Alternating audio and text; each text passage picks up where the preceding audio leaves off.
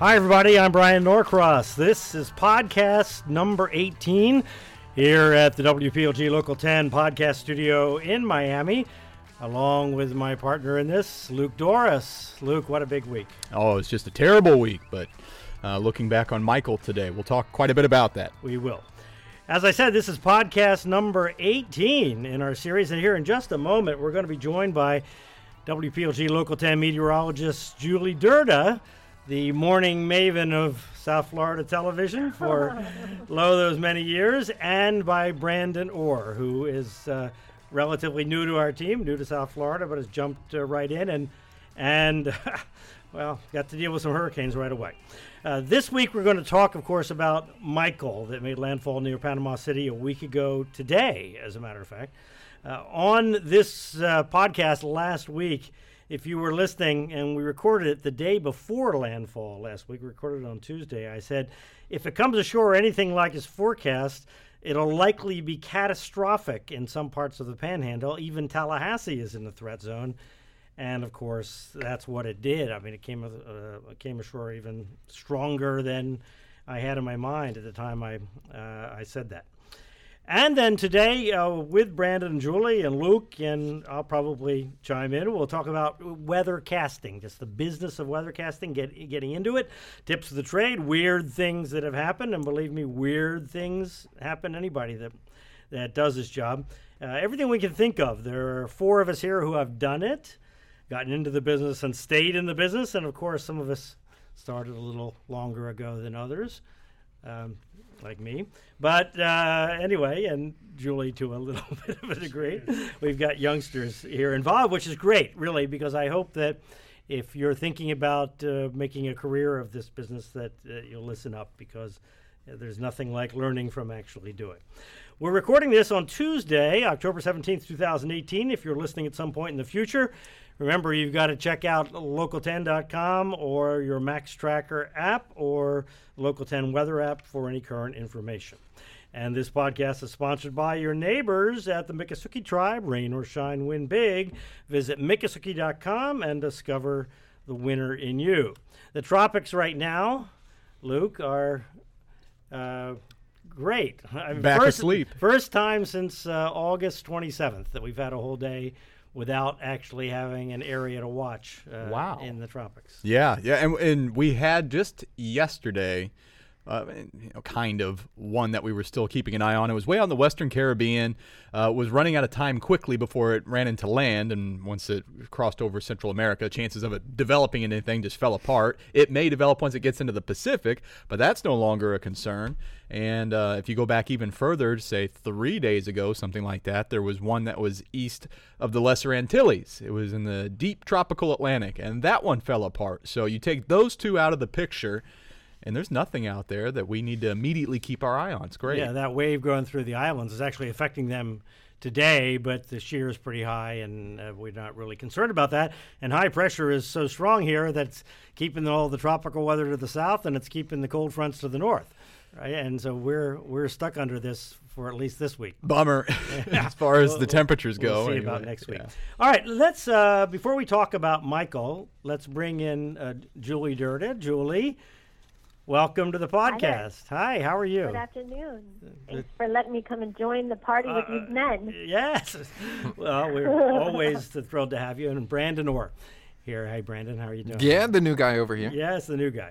All right, so you guys were all around for Michael, and you've been thinking about this here for a week. Luke, what are you thinking?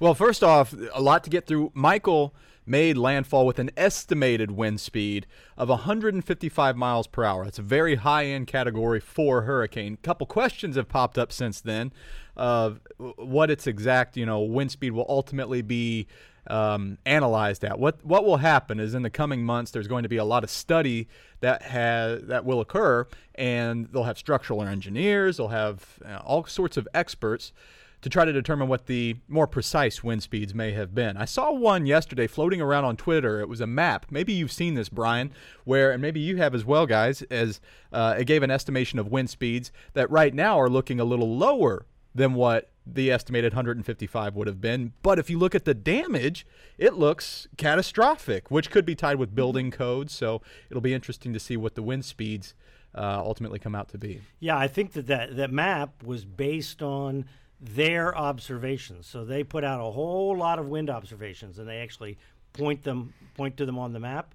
And based on those observations, that's the map they made. Now, there are going to be a lot of observations come in, and that's why we don't know right away exactly what the final estimate is, because all that data has to flow in the National Hurricane Center. Then they kind of vet the data. They decide, okay, that's a valid one, that's not a valid one. And then they end up with a final result. Julie, you've been around a few years and seen some of these pretty catastrophic hurricanes. Yeah. How do you what's going through your mind? How do you feel when one of these things is happening? Well, I mean, I've been with the South Florida for over 12 years, so it's been over a decade that I've tracked storms each and every summer, and unfortunately, to me, it doesn't get any easier.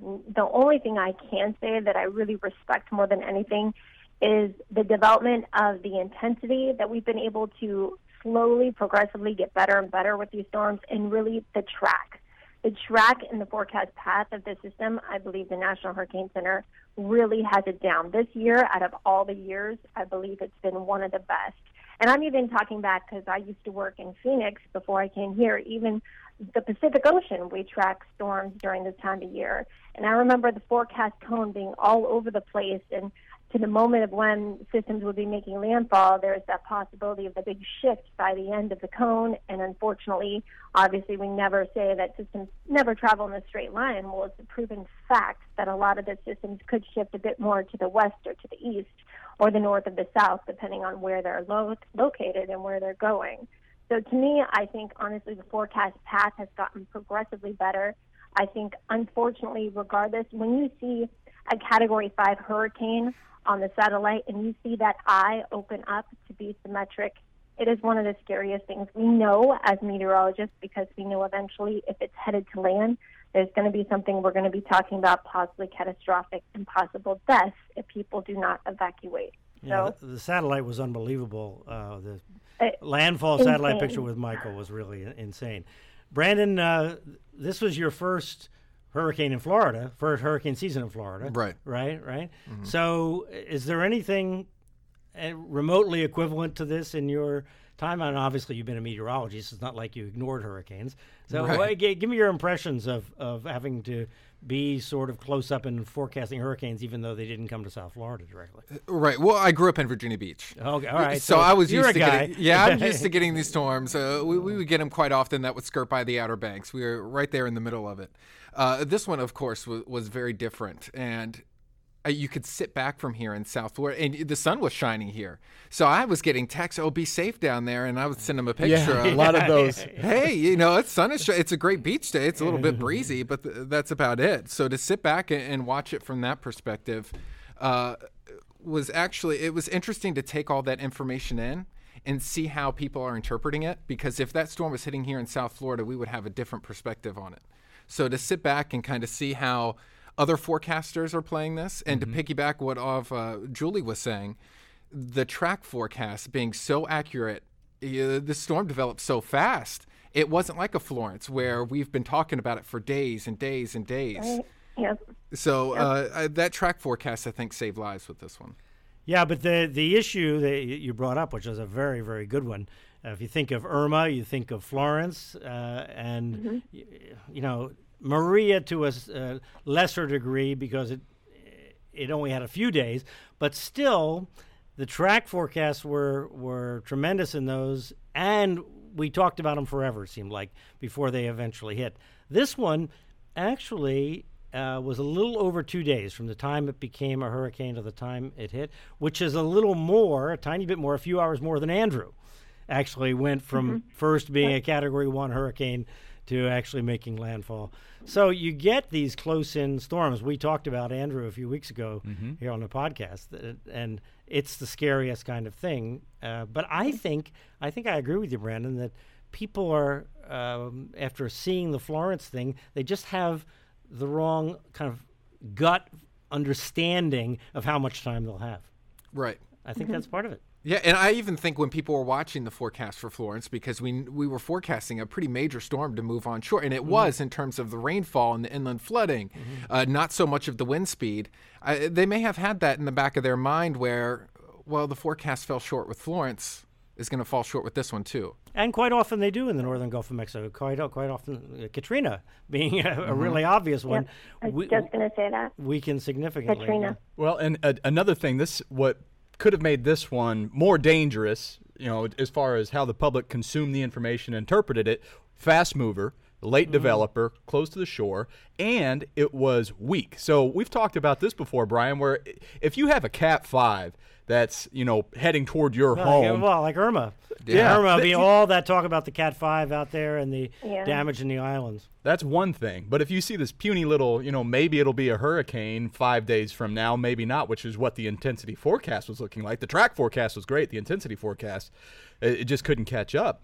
So you see that, and then ultimately this thing not only rapidly intensifies, but it rapidly deepens. It does both. The winds went crazy and the pressure dropped. That doesn't happen all that often. Rapid intensification is a little bit more common, but all that right into an area that's never seen a storm that's this powerful before. So I wondered, how did the evacuation go? Has anybody heard the evacuation numbers? How many percentage of people evacuated? No, I haven't heard the percentage, but an amazing number of people stayed was the tragic thing. And, they're still, unfortunately, finding bodies in the debris because nobody survived the storm surge there.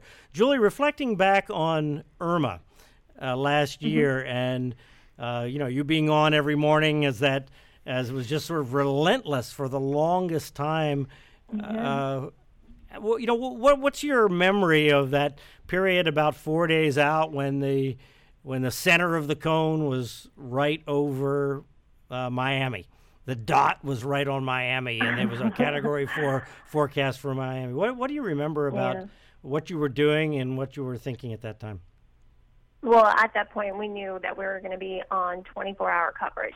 So obviously, my job and my profession is to make sure that everybody who's listening, watching the podcast, and living here in South Florida is taking care of themselves, taking care of their family. And at that point, we had evacuations that we were talking to, with our officials. I thought about my family because I feel as if people don't realize sometimes that we're normal human beings too. We have to take care of ourselves and our family and our homes to make sure that we can take care of them. And I will never forget, about 3 to 4 days out, telling my husband, "You need to take my son. You guys need to go." And him discussing with me, "No, we're going to board up. We're going to stay. Things can change." And me having that argument with somebody that I love more than anything as I'm speaking to him as I speak to the viewers.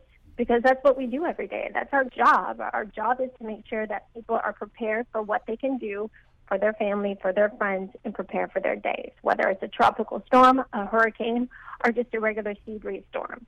As my profession, that's my job, and that's what I love to do. But at home, we also need to take care of our family and our friends, too. So that's 4 days out. That's what my impact was that. And then once I came to work, I turned that off, and I had to make sure that everybody that was a viewer that was watching us was heeding the warnings, getting prepared, watching the system closely, because, 4 days out, it was a lot scarier than when we saw it actually interact with Cuba, because at that point, we weren't quite sure. The forecast cone had it staying just north of Cuba. Right. Maybe the outer bands affecting Cuba, but not like what we actually had occur, which at the end of the day really did benefit us.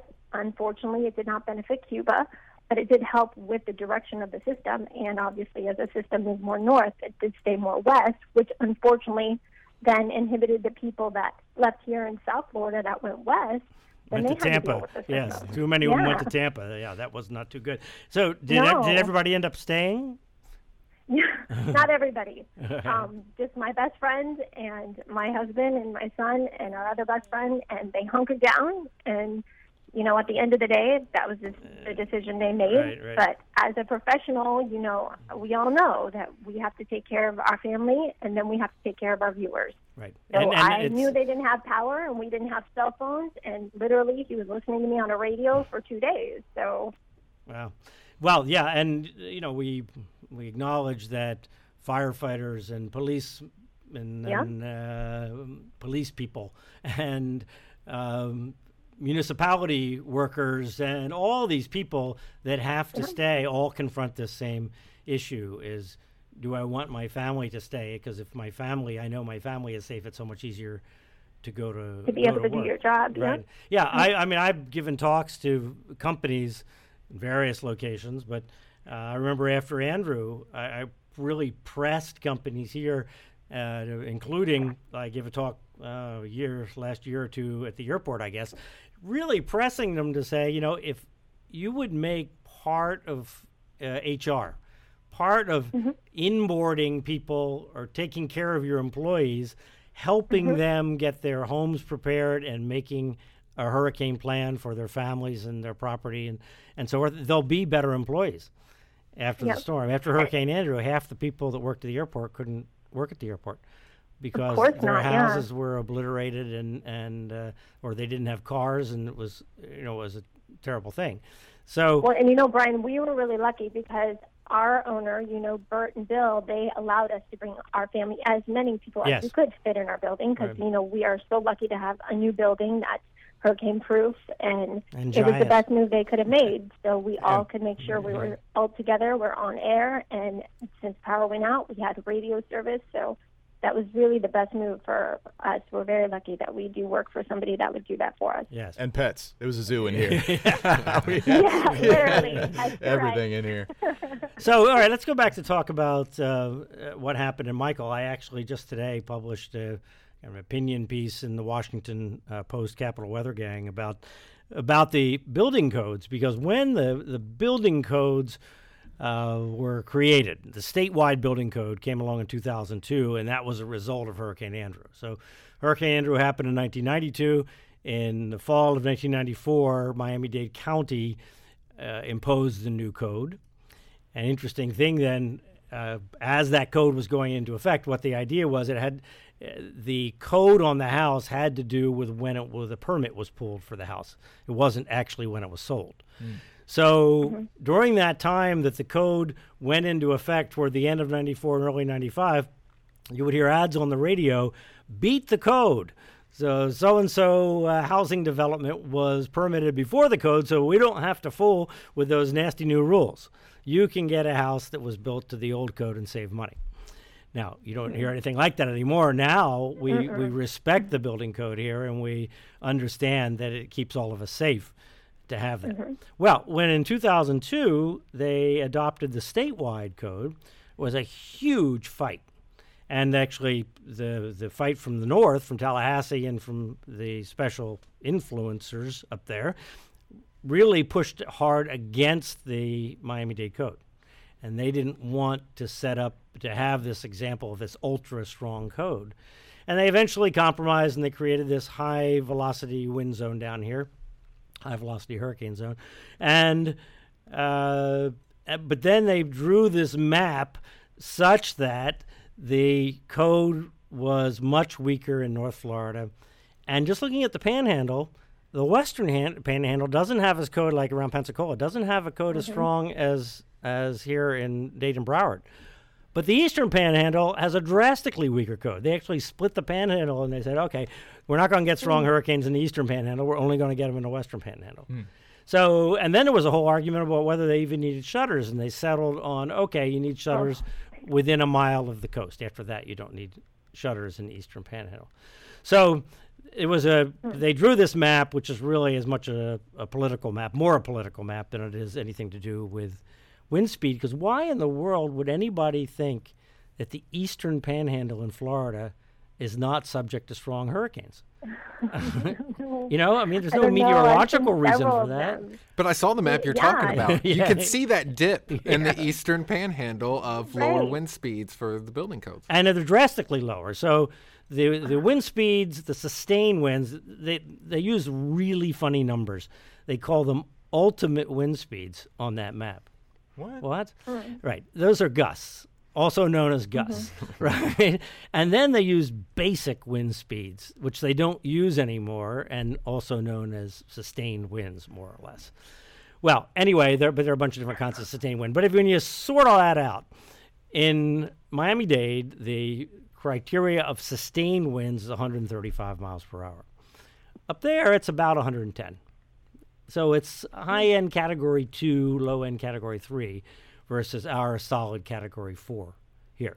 Now, obviously, there's a gust factor on top of that, and everything's got to be designed. But if you design for sustained winds of 135, you build into that gusts up in the 170s, right? So, but if you design for sustained winds of 110 to 115, you build into that gusts up into 135 or so. So it's a drastically different effect. And then we had this hurricane hit there that even for those new buildings that were built to that code, which is not most of the area, the hurricane far exceeded the code. So if we had Miami-Dade or a house that were built to Miami-Dade code and it had dealt with some, a storm that powerful, how would it have fared? I'm wondering, I keep reading on Twitter, code works, and then you'll see this example of a house that's standing amongst a community where everything else is gone, and there's one house that's left. Right. Well, that happened. The New York Times had a big article about this house in Mexico Beach that's standing there with all this obliteration all around. That one is built well beyond code. Yes, I'm talking about most houses that are in Miami-Dade and Broward County. How would they take a storm like that if they were built? Because the reason why I'm asking this is, as we were doing coverage, I said something and I looked back and I was like, was that a bonehead thing to say? And I'm not a structural engineer, but, that storm looked to challenge strong buildings. And I didn't know if, you saw a lot of these reporters that were in these buildings, these hotels that were, I assume, very close to the beach and looking to take a dead-on hit from the eye wall. Are they going to stand? And you look at the destruction. A lot of them, I don't think they did. So how would a building with our code take that? Would you guess? I'd assume that almost every building would have some damage, but that essentially every building, unless they were like stupid unlucky and something blew into the building and really smashed it good, would be intact in some fashion, and that there would be safe space inside the building. I mean, you can take to the shutters or the impact windows that we put on buildings now, or the doors, you can take a sledgehammer to that.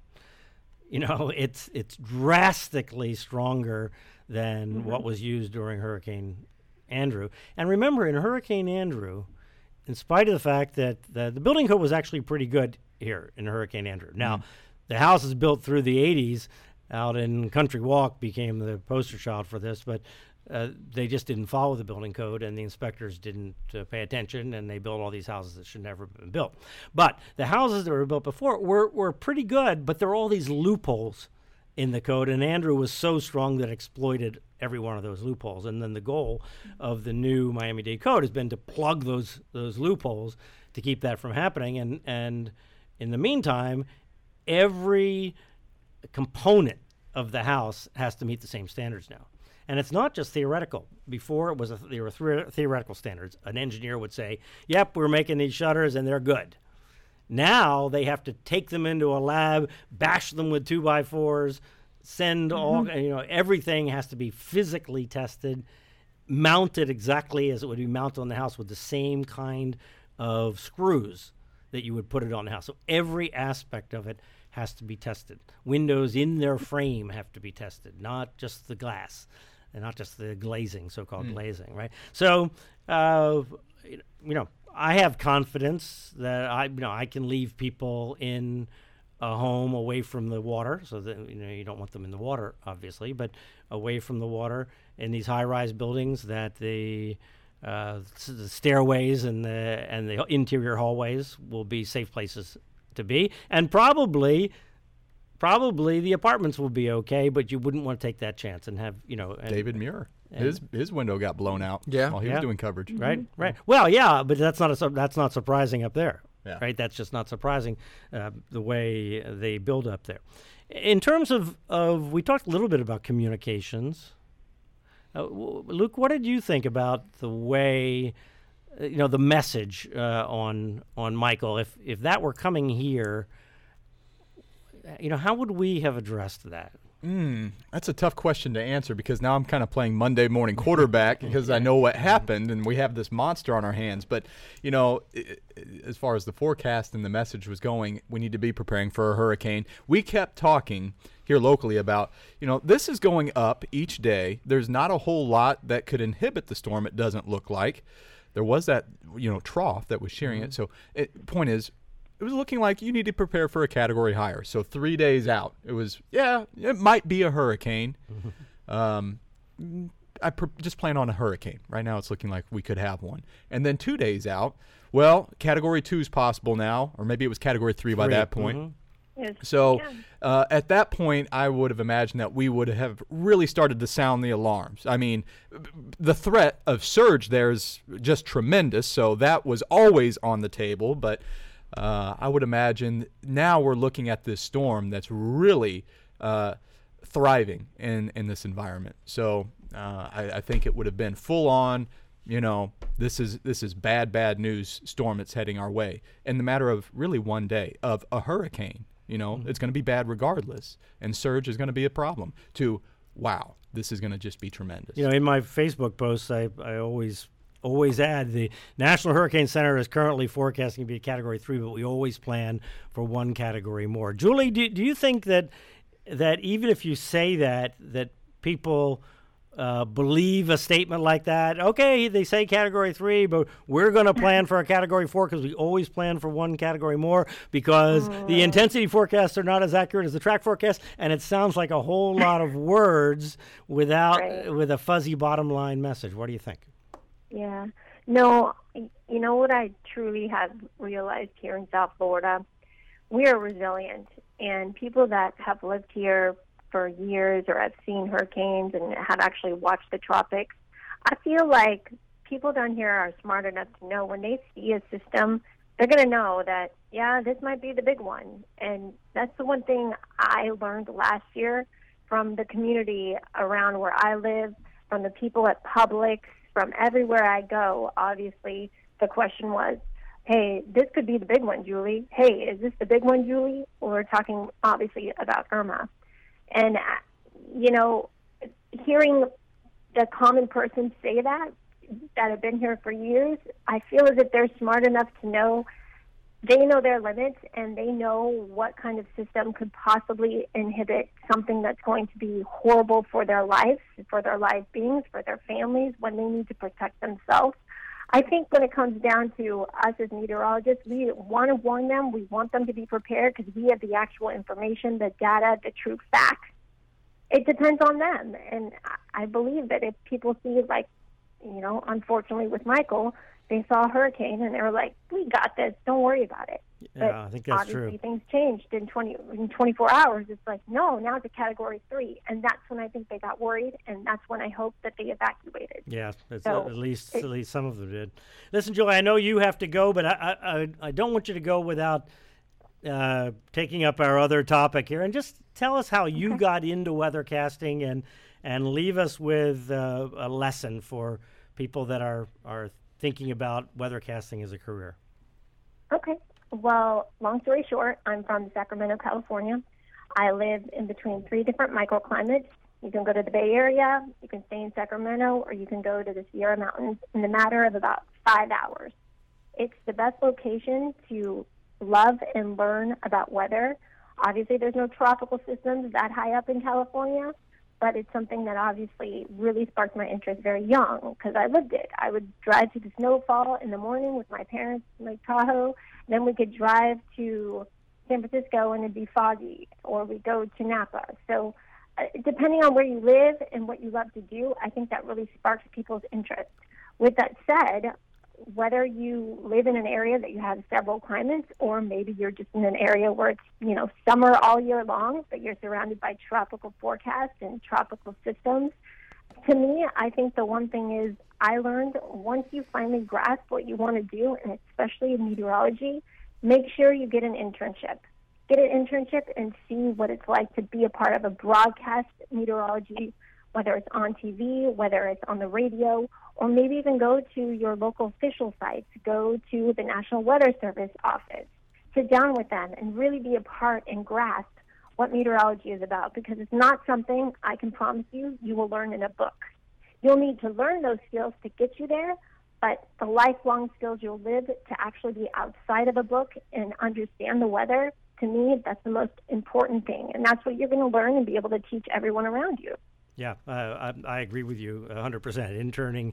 Interning is the path to success in many different aspects of the broadcasting business, but also it really helps you understand if that's really what you want to do before you dive all the way in and commit yourself forever, right? Yeah, for 6 years of schooling, which again is great because you need that as your base. You have to understand where things start, but then you can't really put that to paper to your life when you walk outside, because there are so many other elements that you learn because you're actually in the climate that you're forecasting. So, I mean, that's what I think. I definitely think an intern in different spots. You don't have to intern in your hometown. Go to another place and maybe see if they have an internship in, 20 miles away from you, or it's like 200 miles away from you, some other city, some other state. Go somewhere and learn, because there's so much weather across the world that's so different every single day. I mean, take advantage. I agree. All right, Julie, thanks so much. We'll see you on TV in the morning. Yes. Thank See you, you, guys. Julie. Thanks for filling in, Brandon. Bye, Julie. All right. Bye. All right. Thanks. Julie Durda every morning on Local 10 here in South Florida. Brandon, you're the relative newbie. You're a little bit behind Luke, a little bit behind Luke, I guess. So talk about the process of actually getting into the business, and did you decide that before you went to school it's what you wanted to do? And then what happened when you got out of Penn State? No, I actually did not want to go into broadcast when I went into school. I guess I just didn't really know if I could do it or not. So I wanted to go in the National Weather Service. I tried that out for a summer and realized I'm sitting in a cubicle. And what I'm doing is fun. I'm thoroughly interested in it, but I tend to look at the clock and seeing how long I have until, I can go and do this and this and this. It just wasn't active enough for me. It works for a lot of people, but I just get too antsy for that. Every day, I kind of knew what I was about to do. Whereas here in broadcast, I tried that out. I interned at Wavy TV back in Portsmouth, Norfolk. Norfolk, yeah. It's where I grew up. And every day was different. I had no idea what was coming my way when I came in the morning. And that's the way it is for me right now. So that's what I love so much about it. But it's hard getting in this business. It's not easy. When I graduated, it was a few months before I graduated when I started sending things out. I send out 80 emails, and every time I send out an email, it came with a letter in the mail. It came with everything before I got my first interview. So it took about 7 months. It was later that fall when I got my first interview. But that's what did it, was your sending out emails, and in the email you had a YouTube link or something with a video? I would send the DVD too. It was even when I was getting it, it's outdated to even use a DVD, but I knew there were news directors out there who would appreciate that, and found one who did, actually. So it's small market, Eastern Kentucky. It's a subset of the Lexington market in Hazard. Town of 5,000 and something people. Which is unbelievable. It has a TV. It does. Mountain television, or they call it. Mountain News Mountain is News. what it's called. That's what it's called. Yeah. Right, yes. We had an Applebee's and a Walmart. That was pretty much all you the need, entire, buddy. That is all, many nights at Applebee's. I spent my weekend evenings playing bingo with my friends. That's how it started out in Hazard. That's all we had to do. But you know what? I still had a good time. There's huge gorges. The Red River Gorge in Eastern Kentucky is beautiful. So in the summertime, there's kayaking, there's whitewater rafting. You can rock climb. People from Europe come over to Eastern Kentucky to rock climb. So you can find stuff in these small towns that you can really enjoy doing. Did you enjoy TV there? I did. Yeah. Because every day was different. You can't really screw up, right? I mean, you really have a chance to refine your craft and figure out what works, what doesn't work, and how to solve problems. Right. And I got to do a little bit more than weather, too. Because when you start out, there's a lot of meteorologists who are also doing some reporting. Because these small TV stations, they need you to fill more than one position. So I also did a show where I did kind of an adventure tourism show. A lot of big TV stations, you got to fill more than one position these days. I feel like we do that here now. Yeah. Right. And we're pretty lucky here, I'll tell you. Yeah. So I did a little bit of everything and found out that I absolutely loved it. I ended up going rock climbing. We would do kayaking. We would do bungee jumping off of railroad bridges, and we would film it all, and it aired on Fridays. Something I never thought I would ever do in my entire life came from just taking a chance on this one small town. And here I am, very fortunate enough. I was 26 years old, and I accepted a position in Miami. It's kind of very fortunate for me. I can't believe it, actually. But this is the same person that it took 7 months to find their first job. Yeah. It's you never know. You just absolutely never know. Luke, how did you get your first chance on television?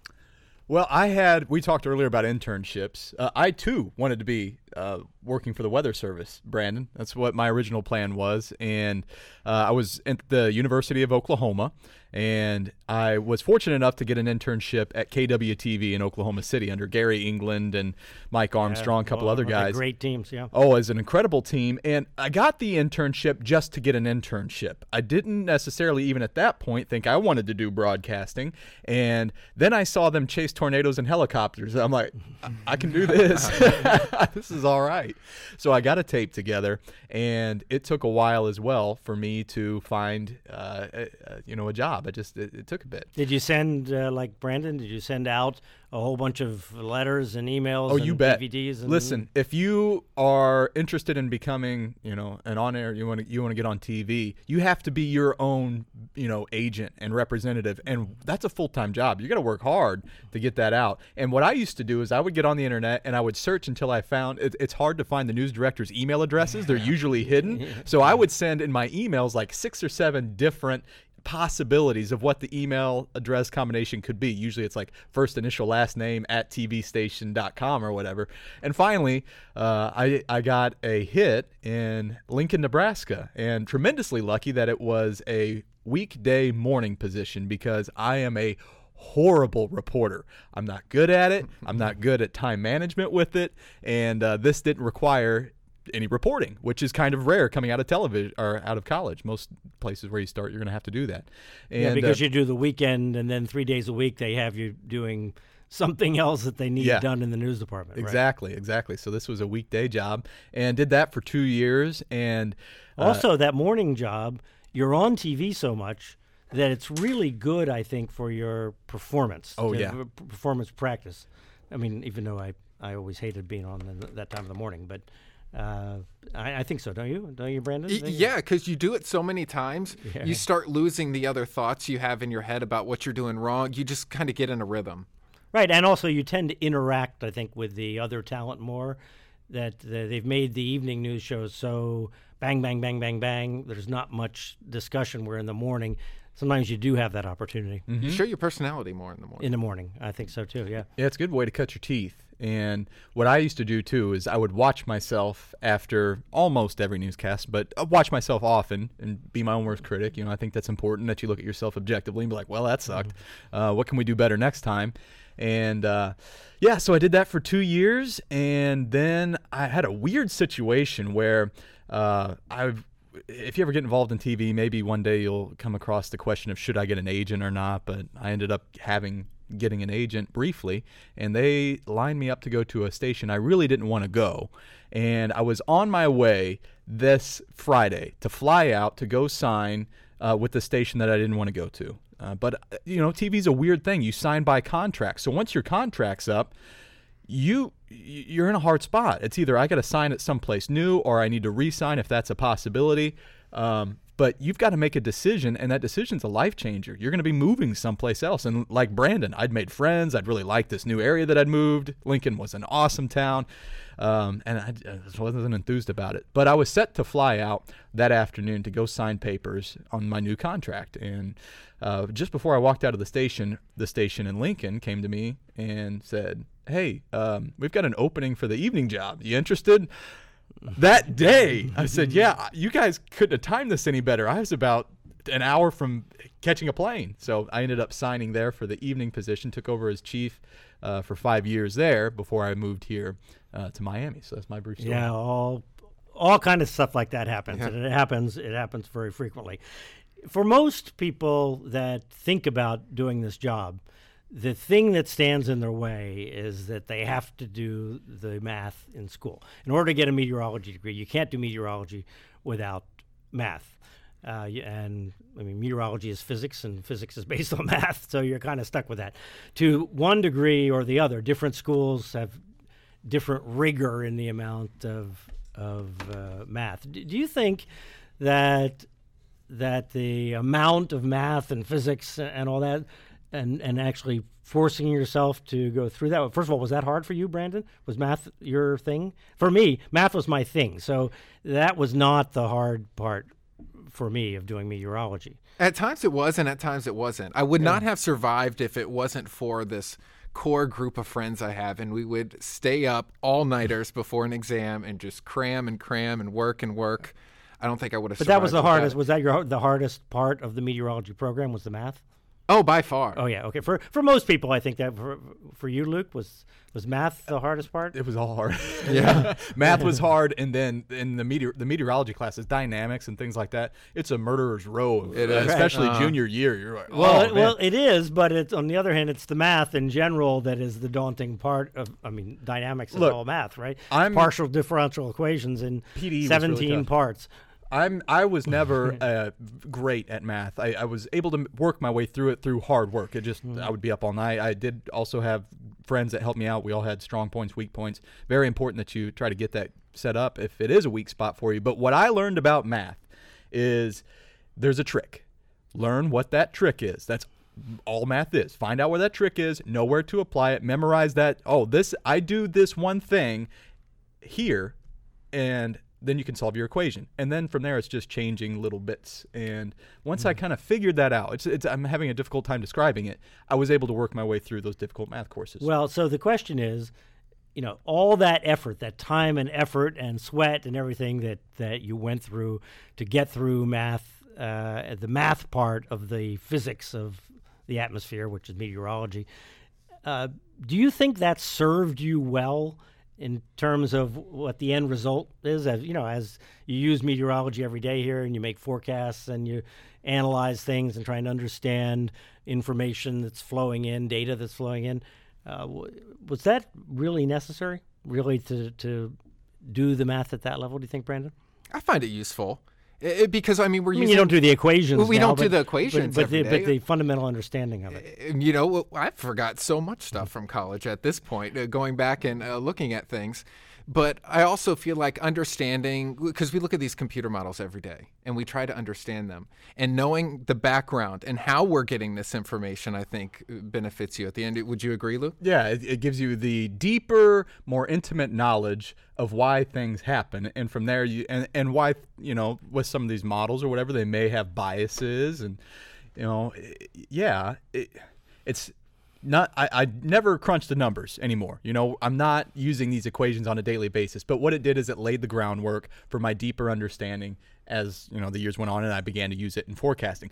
Spoiler alert: they don't teach you much forecasting in meteorology school. No, you might have a couple classes. It really is a flaw in meteorology school. It is. It really is. I don't even think we've learned cloud types throughout my entire. Not one class that I have that even taught that. No, me either. No, it's true. Yeah, no, I push on meteorology schools whenever I have an opportunity to tell them you're not doing your students a favor by not requiring them to forecast. Because it's such a big part of what we do is make forecasts every single day and be willing to revise the forecast and understand the mechanics of making a forecast and the philosophy of making forecasts and all the different aspects of actually converting the models and the science into words, right? And I think that's a a huge flaw in most meteorology schools today. In my experience, it was almost frowned upon if you weren't on the path to go to get your master's degree, to go to graduate school, because everything was research driven, as opposed to what we call operational meteorology, which is forecasting. Everything was geared toward you stepping to the next level of education versus you entering the workforce. We have these programs today, though, that really they're focused on broadcast meteorology. I mean, you at Penn State, they have a kind of a broadcast meteorology component to it, right? Where you did a lot of stuff on campus weather. Oh, they have the equipment for it, that's for sure. But I graduated with about 55, and there was 4 of us that went into broadcast. Right, but for the people that want to go into broadcast, in my mind, they ought to learn to forecast. Exactly. Florida State, my school, they have really terrific people coming out, and they have a broadcast program there, and they do a half-hour weather show every day, 5 days a week. And there's 4 or 5 of them that are in the show, and they kind of rotate through, and they talk about the weather and so forth. But they don't have to make the forecasts for that show. The forecasts are made by somebody else. And I just think that that's a missed opportunity that'll make it harder for those folks when they actually have to do it. Suddenly they have to do it. Right? Absolutely. It's a thing. All right, so tell me, do you have a story? Do you have something that happened to you in TV that is interesting, funny, crazy, difficult, that you can think of? Well, which one do you want? Yeah, I know. I feel like there's a long list, especially when you start out in small market. Right. It's a little bit different. I'm a tall person. So this is always my go-to when people ask me that. And you guys, of course, can't see the chair that I'm sitting in right now. I'm basically on the floor. So I'm 6'5", and I was sitting in a chair. You know, one of these chairs that have the handle underneath where you can push up on it and it sinks down. Well, my shoes tend to hit that little bar, and on air came crashing to the ground on me. The video, I cannot find it. I'm thankful for that. It's gone. But it happened on air, and I still joke with friends about it. There's a bunch of stuff like that. We drop the clickers occasionally, and finding an interesting way around it. But you know what? The best way to handle a situation like that is just to make fun of it. Absolutely. Yeah. You joke around with it, have fun. People love seeing that stuff. There are some times where I come into the studio late and have to hurry up and jump on the green screen, and we make a joke about it, and it turns out being better than if you were on time. Exactly. No, there's no question about it, because it puts some humanity into the performance. It's not mechanical. Luke, what do you remember? Well, I've got a problem with saying fart on air. So this has happened to me 4 times now. In Lincoln, it's happened to me 3 times in Lincoln over the course of my 7 years there, where in my head I would start to say storms are starting, and then I would at the last minute change it to storms are forming, and would come out storms are farting. So we had farting storms in Lincoln 3 times. And then here in Miami just a couple weeks ago, I had started to say Fort Lauderdale, and it came out Fart Lauderdale.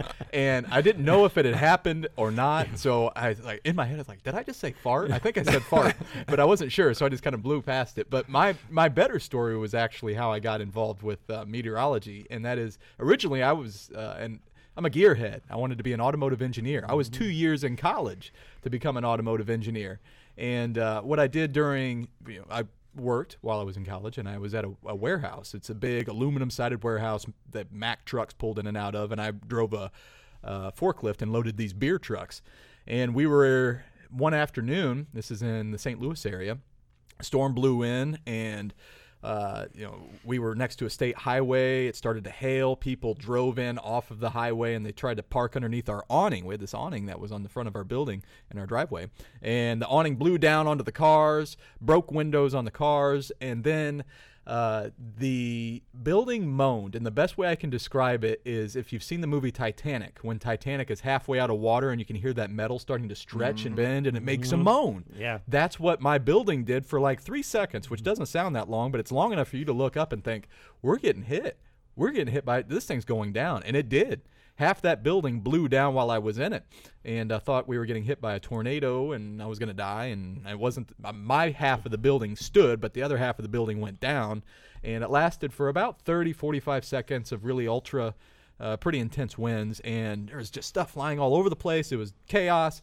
And it ended up not being a tornado. It's what we call a microburst. And it was 90 to 100 mile per hour straight line winds. We were right next to an airport, got some really good observations. I studied it in college, but after that happened, I said, nope. I got to know how this happens, and then I switched gears and went off to meteorology school. Well, I'll tell you a big difference in television now, and maybe difference between big market and small market too. But we used to laugh. Things would happen. Things would go wrong. More things went wrong in the past. I mean, now everything's kind of computer driven, and if the computer is working, things are and there's not an opportunity really because the computer is going to move on. But things would go wrong, lights would explode or something like that, or things would happen and we would laugh. When I first started at CBS here, we adopted a new graphic system. In fact, the precursor was called a weather producer, precursor to the system that we all have now. And it did not work well. It just didn't work well. So I would do things like when it would freeze up, I would bang on the chroma key.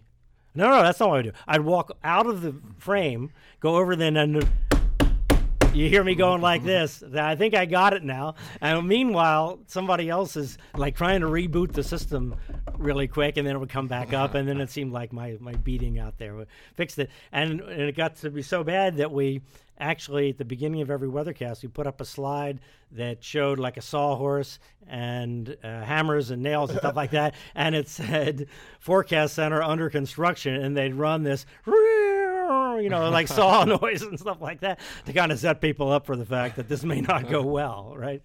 Well, one time in San Francisco, talk about stuff happening and kind of your mouth not exactly your brain not thinking, being coordinated with your mouth.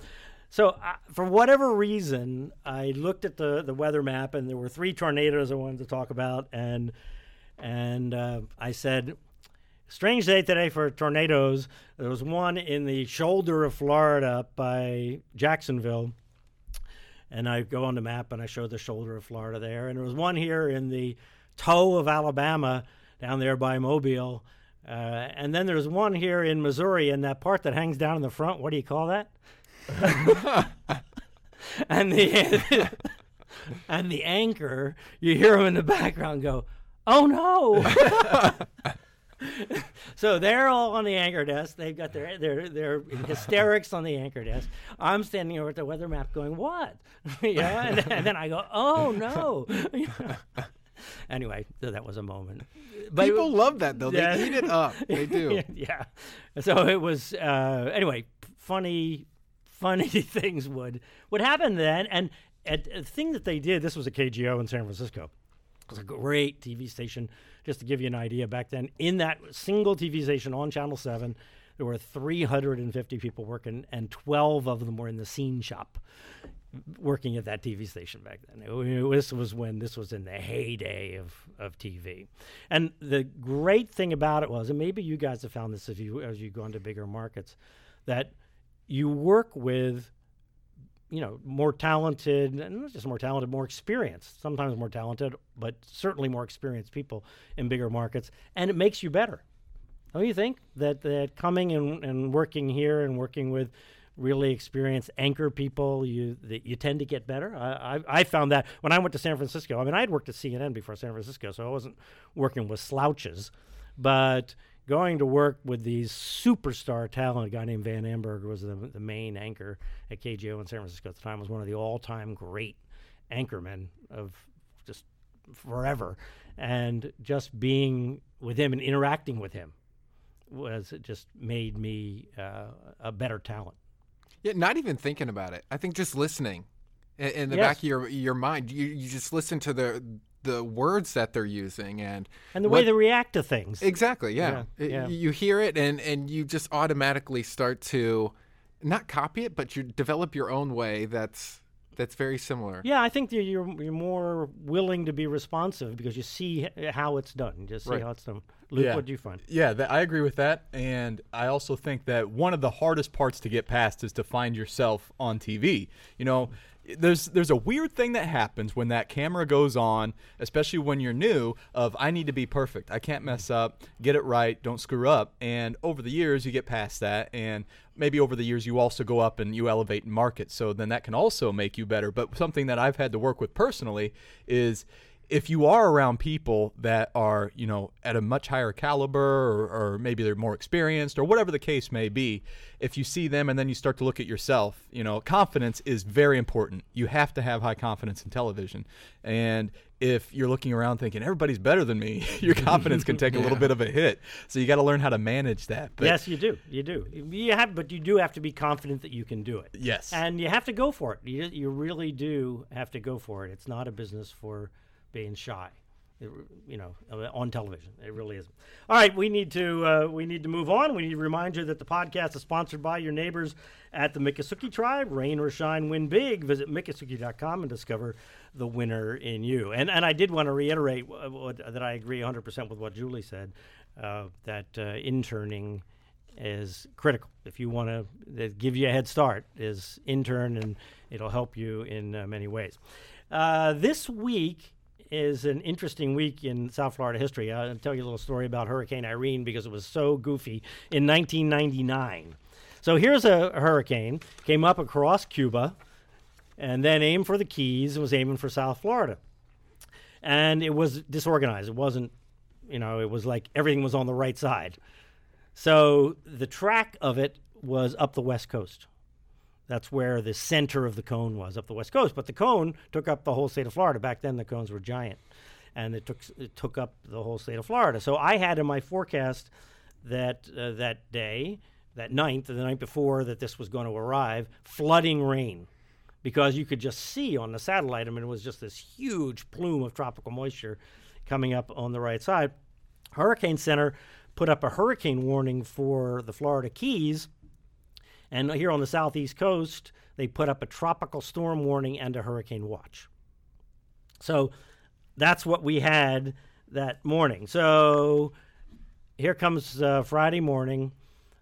The buses all run. People all go to work under this tropical storm warning. Broward County actually announced it's business as usual in Broward. What? Right. So all this is happening. So I get up, because I was working the late shift, so I'm probably up at 8 o'clock in the morning or something like that. And I'm going, and it's starting to blow kind of strong out there. And I'm like, this is no good. So I get myself all ready, and I'm getting in the car. I'm driving over the causeway from Miami Beach, and there's a bus in front of me, a Miami-Dade bus in front of me that is taking up all three lanes because the bus driver cannot keep the bus in the middle lane on that bridge. It's just going because the wind is gusting already so much. So I'm on the phone. I call the Hurricane Center. Yes, I said, you got to get to the mayor. I'm trying to get to the mayor's office going, what are you guys doing? This is bad. I can't get to the mayor. The Hurricane Center is talking to emergency management. In Miami-Dade, they stop all the bus service at noon. Now they have all these people that came to work on buses now have no buses to go home. And the mayor goes on television and announces that we really should close businesses and let people go home. Well, but the problem is that a lot of people are stranded. And it starts pouring, dumping rain. And so people now try and go home, and the neighborhoods are flooded. And so they can't get into the neighborhood. And the canals are filling up. In Broward County, they never sent people home. In Broward County, they actually they had a show at the Broward Center for the Performing Arts that night, and they had the show go on. And I ended up talking to the performers in the show later, and they said they could hear the wind whistling outside and the building creaking while this was going on. Well, a tornado went through just down Las Olas and knocked down trees, and people ended up driving into canals. It was just crazy, crazy, crazy. I wrote an op-ed for the Sun Sentinel, essentially saying, you guys didn't take this seriously, and that was a big mistake. And what it was is the Hurricane Center took a lot of heat. As a matter of fact, if you go back and read their report, they actually defend themselves in the report from all the heat they took, because the center of the cone went up the west coast, and people took that to heart, ignored essentially the tropical storm warning and the hurricane watch, and went with where the center of the cone was. And then the storm actually did kind of veer to the right, and the center came a little closer. But that was just one of these prima facie situations where the language and the way we communicate by even putting up tropical storm warnings and having a cone that's wide and being in the cone was not sufficient to even convince skilled people running big counties that this was a serious threat and to keep people home. So it was a fiasco. It was really a monstrous fiasco, but it was a great lesson, although those folks aren't running things anymore. But it really would be for managers and emergency managers, would be a great example to go back and look at. Yeah, a tornado going downtown, and no, it's all good. Don't worry about it. Well, it was horrible, and 8 people died in that. 5 of them due to electrocution because they were. This is a horrible story of a mother, I think, going out and walking the dog in Broward, but the power lines were down, and the puddle was electrified. So you had 5 people die that way, and you had 3 other people drive their cars into flooded canals because you couldn't see the canal for the road. I mean, as you know, you drive around South Florida, some of these roads have big canals on the side of them, right? But if the canal is so full that it's over the road, where the road ends and where the canal begins is not obvious. What category was the storm? A 1. 1. Yeah. Right. And the only hurricane-force winds were there was some in South Dade, but they're mostly offshore. Miami Beach, I think there was a gust over hurricane force, but that's it. But generally, it was a 40, 50-mile-an-hour storm. But everything was so saturated that was enough to take down trees. And that was enough to take down power lines, just the winds, of that intensity. So anyway, that was really something. So that's our podcast for today. One more reminder that this podcast is sponsored by the Miccosukee Tribe. Rain or shine, win big. Visit Miccosukee.com. Check out all they're doing here in South Florida. Discover the winner in you. We'll be back next week with Dr. Rick Knabb, former director of the National Hurricane Center, former director of the Central Pacific Hurricane Center, now once again back at the Weather Channel. Was my colleague at the Weather Channel for a number of years. Known Rick for a long, long time. He's one of the great hurricane minds in every which way, and we'll have him on the podcast here next week. So until then, for Luke Doris and Brandon Orr and Julie Durda, I'm Brian Norcross here at the WPLG Local 10 podcast studio in Miami. Have a good week. We'll talk to you next week.